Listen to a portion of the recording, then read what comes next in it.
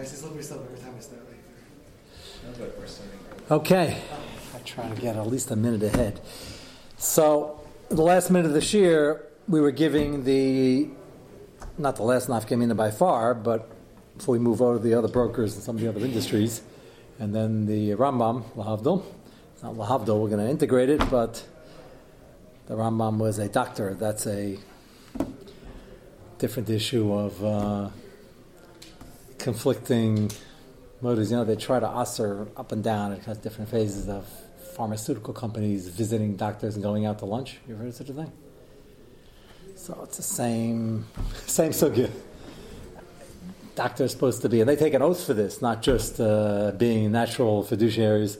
They're more, and they are supposed to be giving the patient the best thing for the patient, which I didn't really plan discussing doctors yet, but that's a good example. If you're giving one drug because they sort of have an arrangement with you, which is illegal now, and the patient would have been better off on another drug, then besides the dangers, you have lifnei issue, and the fact you want to make more money on the side is not a heter. And I'm going to use that to contrast with the broker and then the real estate broker right now. It's when they have placebo things, they have to legally let them know in triplicate, I assume, that you're part of the experiment and the 50% chance you get the placebo, but they can't give a placebo to people without their trust. That would be cruel and inhuman. Is that correct? I hope so. Why? It doesn't work if they know it's a placebo. Right. It doesn't work? If they know it's a placebo. No, I realize that, but they have to sign up for the program. No, so in a test. Yeah, in a test. You can't have a patient as a guinea pig. They know. They explain how the whole trial works to people, I think. Okay, that's what I assumed. But you can't give a placebo to a patient, a regular patient. That's what I'm affirming. I'm trying to ascertain. Give a placebo to a child.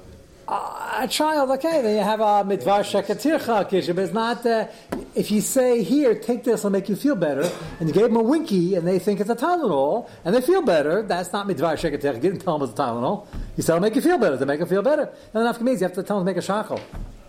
But that's which is true by some things that are dressed up in medicines. But that's not, if that works, that's fine.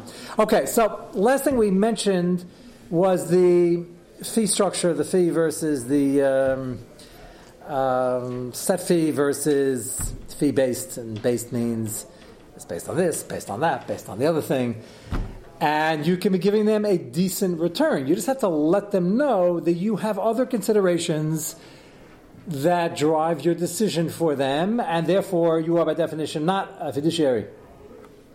They're mutually exclusive.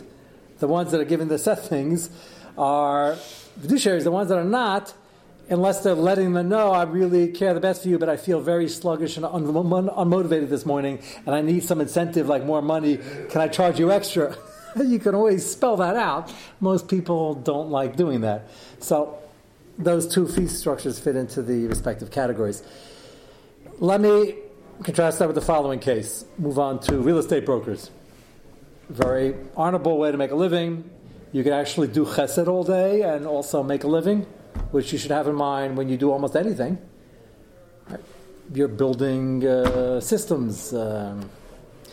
Previous Gilgal, you were making Sidurim, you were making Sfarim, your mamash, a Machabas farm, no? Something like that. Did I get that right? So you have in mind, you're doing the same mitzvah, you have to make money. So you're helping people manage their finance, and you're helping people get to their retirement, and you're helping people find good apartments or keep the good apartments. Everybody according to their... So have in mind, the Chavetz Chaim was very big on this, have in mind l'shem mitzvah, of chesed, kiddush Hashem, both, and you make money on the side, so that's a panasa. One has nothing to do with the other. They only have what to do with each other when you start overemphasizing the panasa part, and misleading does not mean lying and causing them to lose money. Misleading over here, as we've been working on for a few nights, is when you don't give them the best advice, if that's what you're supposed to be doing, unless you told them up front that my primary duty is to the company, and then to myself, and then to you, but don't worry, we're going to have you hopefully make money because you want to keep you as a client.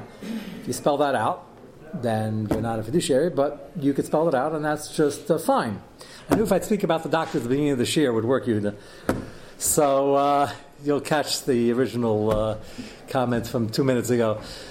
We just said the doctors don't take any bribes from pharmaceutical companies because they want to give what's good for the patient. Is that correct? You agree? Thank you. I'm still waiting for a bribe. Yes. I'm waiting 30 years. We won't include your name in that last interview. Know your position, but you're waiting. You never even got the offer. You can use Yetzer Tov to turn it down and get schar. That's pretty good. Okay, there's such a kaddish for Torah. Thank you very much. So, I guess little days is so important. right, exactly. Daven every morning. Right, the life is full of nisyanis, and we try to. You're going to have some anyway because that's part of breathing and growing. But yeah, we try to contain them. So, the real estate broker. I'll read to you the following clip. There's a lot on this, but the basic laws and expectations. So, I wanted to double check. I was pretty sure this would be the case, and it was the case. Regular standard real estate broker is automatically a fiduciary. Anybody who just tuned into the share for the first time and you're not familiar with that word, Chazal last night, so the night before, you're responsible, and the highest level of responsibility. That seems to be pushit in the little that I read, but everybody starts off with that assumption.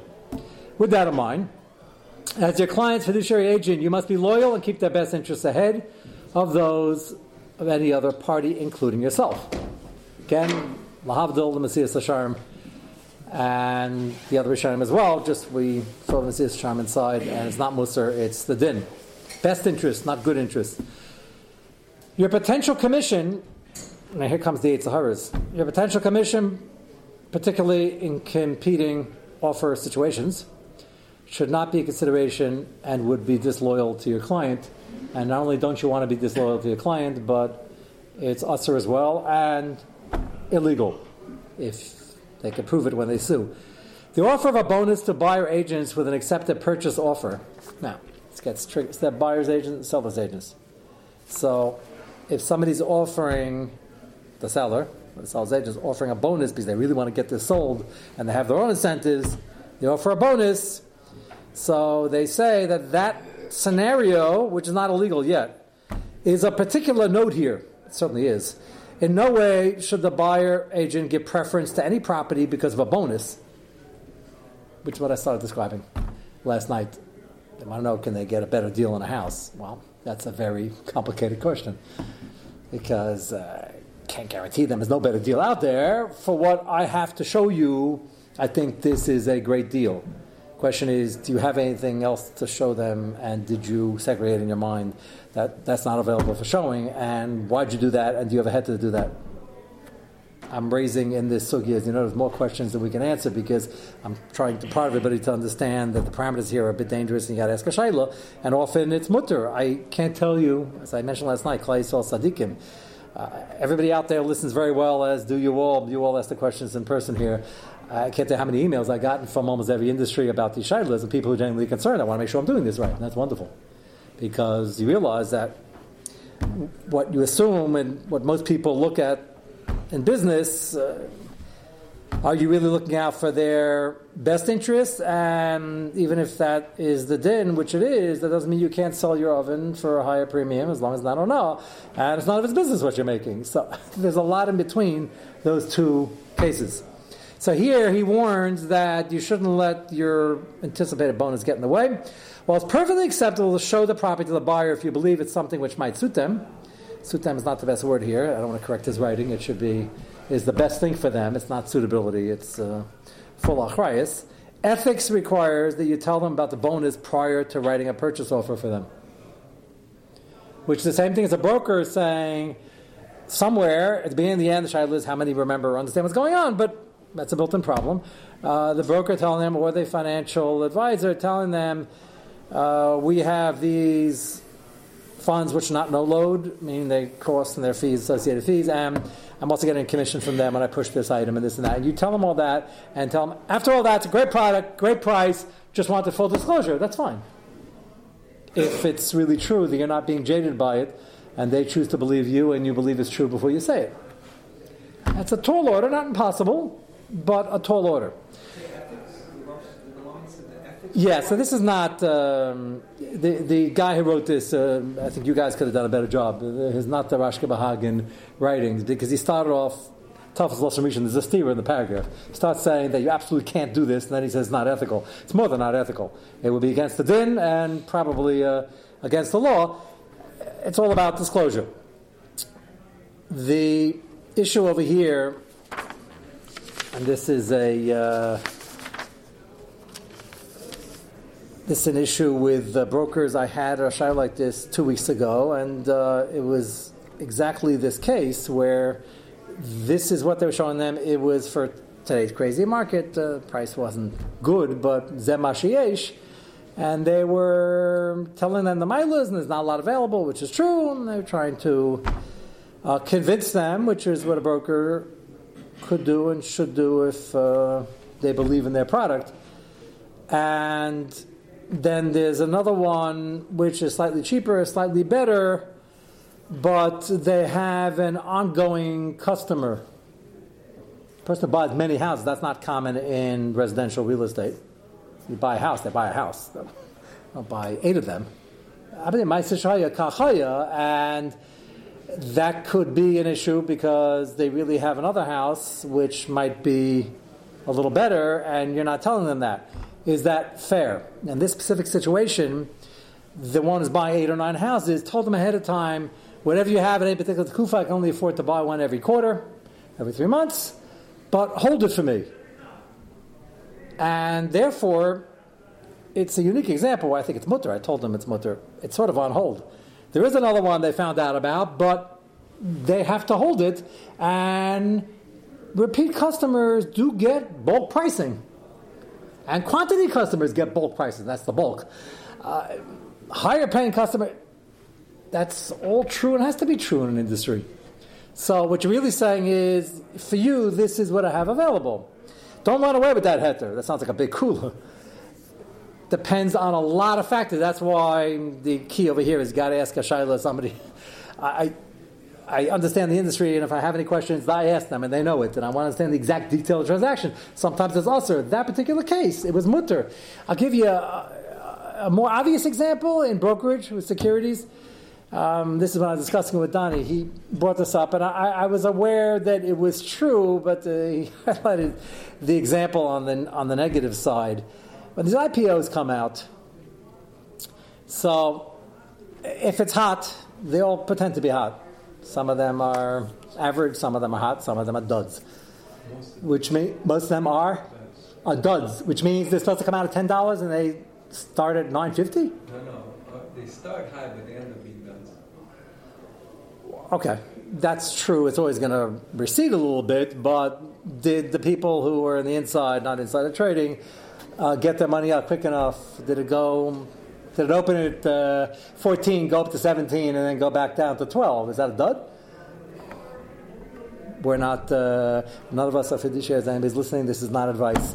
And check your perspectives. But there are some which are hotter than others, as you know. Now, they can't just give out shares for the hot ones because the IPO, you got to get their initial public offering. They got to get on the big board, the other board. They got to get on. They got to get going.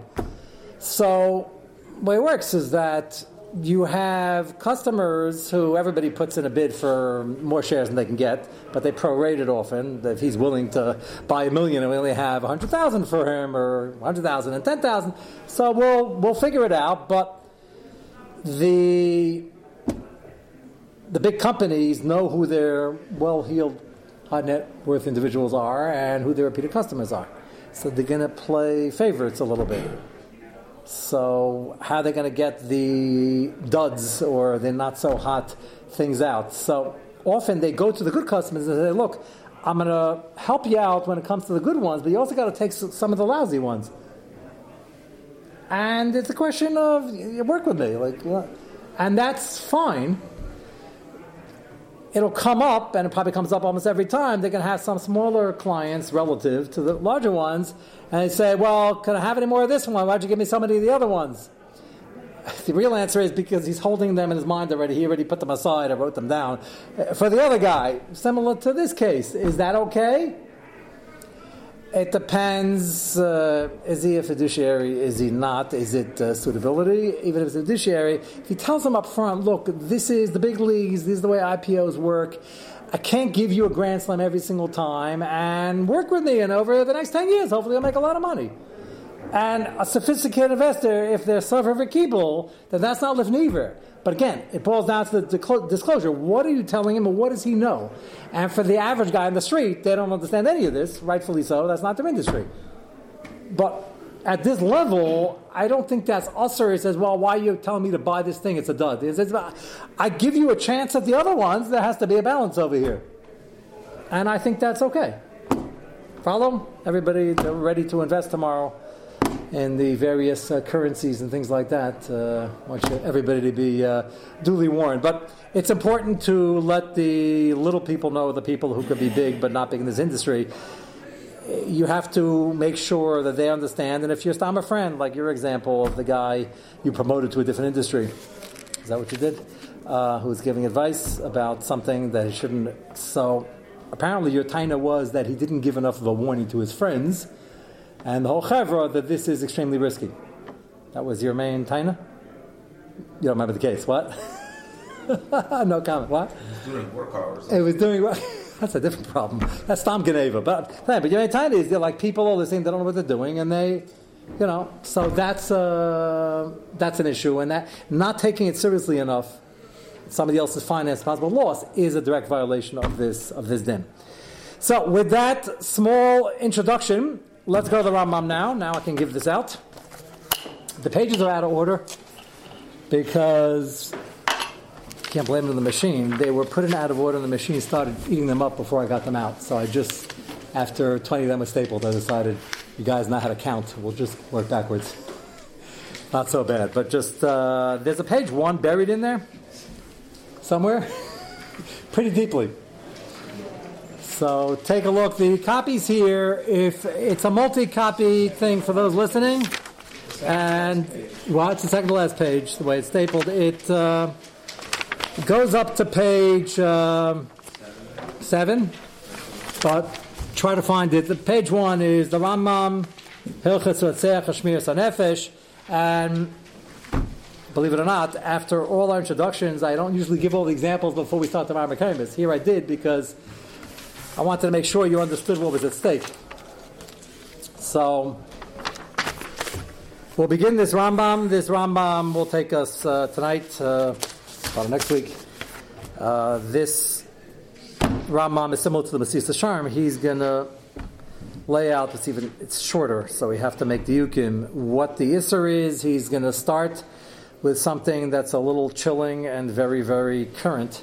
We seem to be running into that a lot lately between this and the Navi Shir. Take a look at Yud Beis. This is the end of the 12th parak and Hilchos Ratzeach Hashmiras HaNefesh. You might wonder, why is Hilchos Lifnei Iver and Eitz Hara in a Rambam and Hilchos Ratzeach Hashmiras HaNefesh? So you'll find out soon enough. Yud Beis. Aser Limker L'Gayim Kol Kli HaMelchama. You can't sell weapons to Gayim. I don't make this up. You think I time all these things, unfortunately. You can't. Why is that? Because not all the Akam are such Bali Musar and such people of high Madrega and caliber, and they might start unnecessary wars and attack people. That's hard to imagine. But you sell them that. We don't think of this in terms of, it's not a good idea. The Rambam is going to bring this in the context of Shmiras HaNefesh V'Aguf, and if you do it, and they use it, that's also Lifnei Iver. There was an industry, it doesn't exist today because we don't use swords, but after you use a sword and Rahman al-Islam, you go into battle and it gets kind of blunt, that's not a good sign. It's certainly not a good sign for all the people you killed. But like knives, they need sharpening. So they used to go to sword sharpeners to make sure after the battle, to make sure they're ready for the next one. That was an industry. So here, you're not making the sword, but the guy comes in with his whole battalion. They want you to sharpen his sword. So you can't even do that, because that gives them an edge, no pun intended. And you can't sell knives. Now, that sounds like, you can't sell knives? it's pretty horrific, but if you remember by the last or the one before Intifada in Eretz Yisrael, where Ahmad al-Islam, when it got so bad, the stores, the regular makolet, had to do away with their knives. You need big knives and things to cut watermelons and Ahmad al-Islam, that became an issue. So he's not talking about regular kitchen butter knives, but they had to figure out, why is the guy buying 9 of them? This is an area with a lot of peasants. They don't eat that much steak. You have to make them as blunt as possible and be very careful. These are all forms of chains and neck chains and foot chains, all sorts of... Handcuffs. Yeah, but worse than handcuffs. You look at shouldn't go there because we talked about going to South America and visiting the Aztec Indian ruins, which is being ma'ayin into Avodah Zarah, which probably still exists by some people. It's not a good place to be. But one of the more terrifying sites in South America, they actually have, you don't have to go to Spain for this, they have old dungeons of the Inquisition, which followed the Jews to the New World. And they still have it. It's a museum now, and they have all these things there. It's pretty horrific. Either they're really steiging or the glue is coming loose. One of the two. Probably a little of both. That sounds like we're in a base measures. That's fine. Lo shashol shabazel, lo shashir shabazel hindua. They had Indian type of metal which was very good for processing weapons. And Chazal answered that. This is a big industry. It certainly is now, and it was then. The Israeli government has a problem, and they have laws specifically to address this, and then they have a semi-gray market with rogue individuals who try to sell. Now, you think, how easy could it be to sell an F-16 under everybody's nose? Not that easy. About a couple of people from a very far eastern empire who flew F-16s out of the airport to the free world. That's happened, but not too common. So we're talking about small arms sales. There are reports about this all the time, and it's a big business. And the Rambam is brought down. The Rambam Shulchan Aruch, it's a whole sugya in the Gemara. It's usher, and even though Jews like buying low and selling high, this is not one of the areas you should be involved in. The Israeli government, because they have a lot of arms that they buy and that they manufacture, they have rules on who's a friendly country, who's not, and who they could sell to, and so does America, but there are a lot of shoulder-held missiles and the like that are all over the place, and it's a problem. So governments recognize you got to have it in safe hands. Here the Rambam says it's a din. Besides the danger, it's also a shayla lifnei iver, which we'll get into in a moment. V'lo dubim v'arayas. I thought this was obvious. Lo dubim v'arayas. Somebody comes up to Reb Barnum and Bailey. Well, P.T. Barnum wasn't a yid. So I'd like to put in an order. I'll have 26 lions, please. I don't think he had 26 lions. Maybe he did. It was a traveling... What do you want him for? Oh, nothing. We just got some unscrupulous people we'd like to attack. So, I don't know. Lions were not native to the Middle East. That's why when they showed up, it was always an ace. But I guess in Africa they were. And Dubim Varayas, I guess, were harnessed and trained to get your enemies.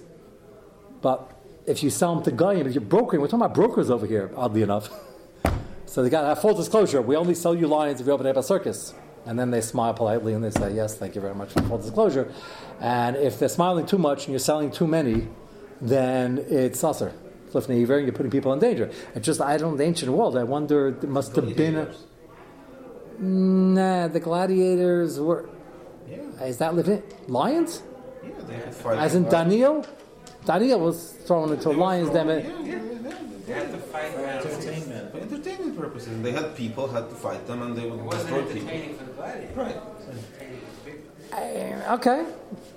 I thought they meant in a more organized fashion. Okay, Dubim also? Bears?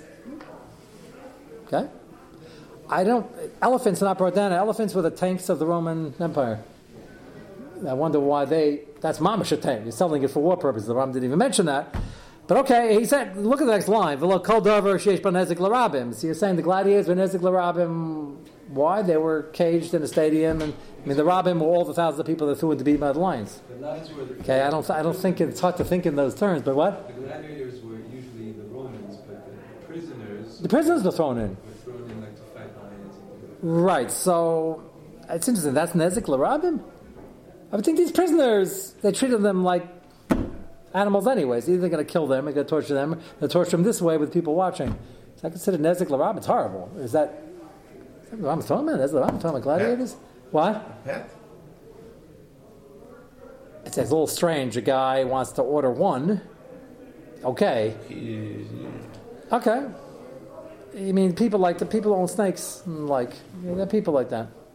Okay. People who run countries. Yeah, they really? Okay. In other places we won't talk about. Okay. Seem to be referring to them a lot. Look, okay. I just had to be there, I guess. Yes, that's why it's Nezik L'Rabim, though, because all of a sudden you're like pulling your car, you're the neighbor out of the driveway, and all of a sudden Leo is there, and you can't get your car out. He starts ripping the. Okay, so that's Nezik L'Rabim. That I would hear more than the gladiators. The gladiators, the prisoners weren't going to survive anyway. So I'm trying to figure out where the Nezik was. Okay. I'm glad we don't live then.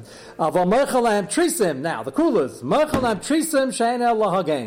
You could sell shields because that's just defensive in nature. So, got the picture? You could sell arms for defense, not for offense, and no doubt you could sell to that same empire there because they only send armies for peacekeeping service, so you could sell to them because that's better defense. Mamish peacekeeping. Can you sell offensive weapons for defense? Hard to tell the difference between the two. Especially in modern warfare. That's what's scary. Especially when they say, we just want to buy a lot of it. Why do we need so many planes and tanks and guard missiles? We like to keep the peace a lot. So, okay, if you're dealing with a liar, then nothing's going to work. But the Rambam's going to give an example when the guy's supposed to be watching your city. That city watchman with shields and swords, and they were in charge of the moat, and those guys are protecting you. So the Rambam's going to say in the next halacha, well, that's obviously mutter. You can supply that and sharpen their offensive swords and spears, but... So why not the country you're in that's protecting you? Yeah, and that's the meaning, by the way. The Israelis have a whole defense industry making armaments for Israelis. Problem is, they have a surplus and it's a big business, and they try to sell only to countries. The Mashayah are not going to use it against them or other innocent people, which is not an exact science, but they're trying their best, I would hope. So that's the shayla. So Hagain means anything you need to protect. That can mean the full arsenal of the same offensive things, because you have to meet their offensive capabilities with your own. So if they have the same fighters and fighter pilots and F-16, you got to have your own. Okay, but the key is what's Hagain. So the Rambam just says trisim. You're asking why does the Rambam say that? Why is he talking about shields? Talk about spears, but you're trying to protect yourself to kill the other guy. Trisim is the class example. You're only standing there holding a shield to protect yourself. But a harami, if you need the others, and then they're the aggressor, then a harami.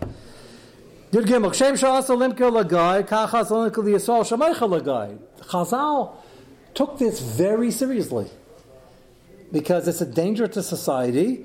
And we're talking about brokers here, just trying to make money. He says, just like you can't sell directly to the guy who is not under Das Torah and not asking shaylas about where you can use it. Kach asur limker liyasol shamecha lagai. Now I mentioned there might be a het to lifnei. That's by goyim to goyim, not by yidden who will now you're over lifnei on this yid because he's going to have not the Yitzhahara. The reality is he's going to turn around and sell it to a guy because for weapons that's their best customer. And you're over lifnei by selling to the yid who will turn it around and sell it to a guy. That's a besides the foolishness of the danger of it. Mutter limker hazayin l'chayil shabanei Medina. He says, Avi, what you just asked, you're allowed to sell it to your own National Guard, an army. Meisheim maginam al Yisrael, but they're protecting you as well. And therefore, that's necessary, and you're going to supply it, you're going to sharpen them, and that's all mutter. Yud Daled. Kol sha'asa limka l'gai asa limka l'yisrael shulistim. So everything we just said about selling to the Akam or selling to the Yid as a broker is going to sell to the Akam. So that's lifneiver on him. You're not allowed to sell to a Yid who's a listim, which means a gangster. It doesn't make a difference if his first name is Bugsy.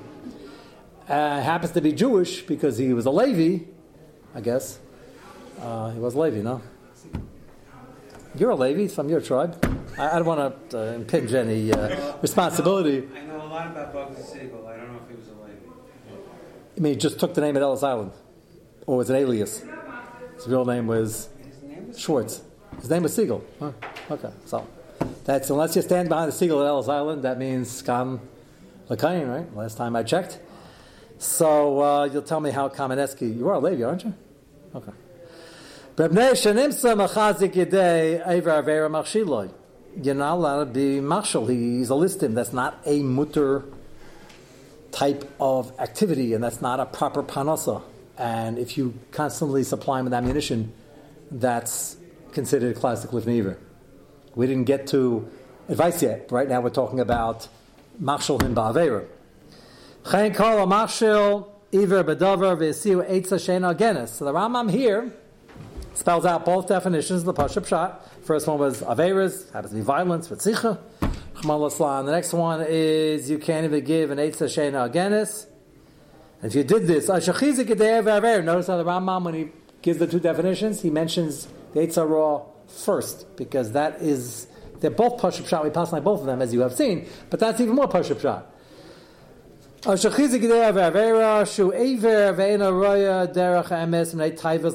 Rambam we quoted at the beginning of the Sugya and throughout. The Rambam's trying to answer, which he doesn't do in the Yad Chazaka very often. He's not an Iver, he's amazing. Why is that Lifnei Iver? The Eitz Hara, he doesn't know, that's why he's asking an Eitzah. The answer is his Yetzer Hara is blinding him and he's having trouble controlling himself, and you shouldn't be aiding and abetting. Harei Zayver, but let's say Shenemar Lifnei Iver L'Sitein Mirshol. Now the Rambam adds, that's the let's say. Haba Lito Memcha Eitza Tein La Eitza Genes Loi. That's a chiyuv. The Rambam now says the asay on the half of the pshat and the pasuk of the Eitz Hara. The flip side is the positive thing.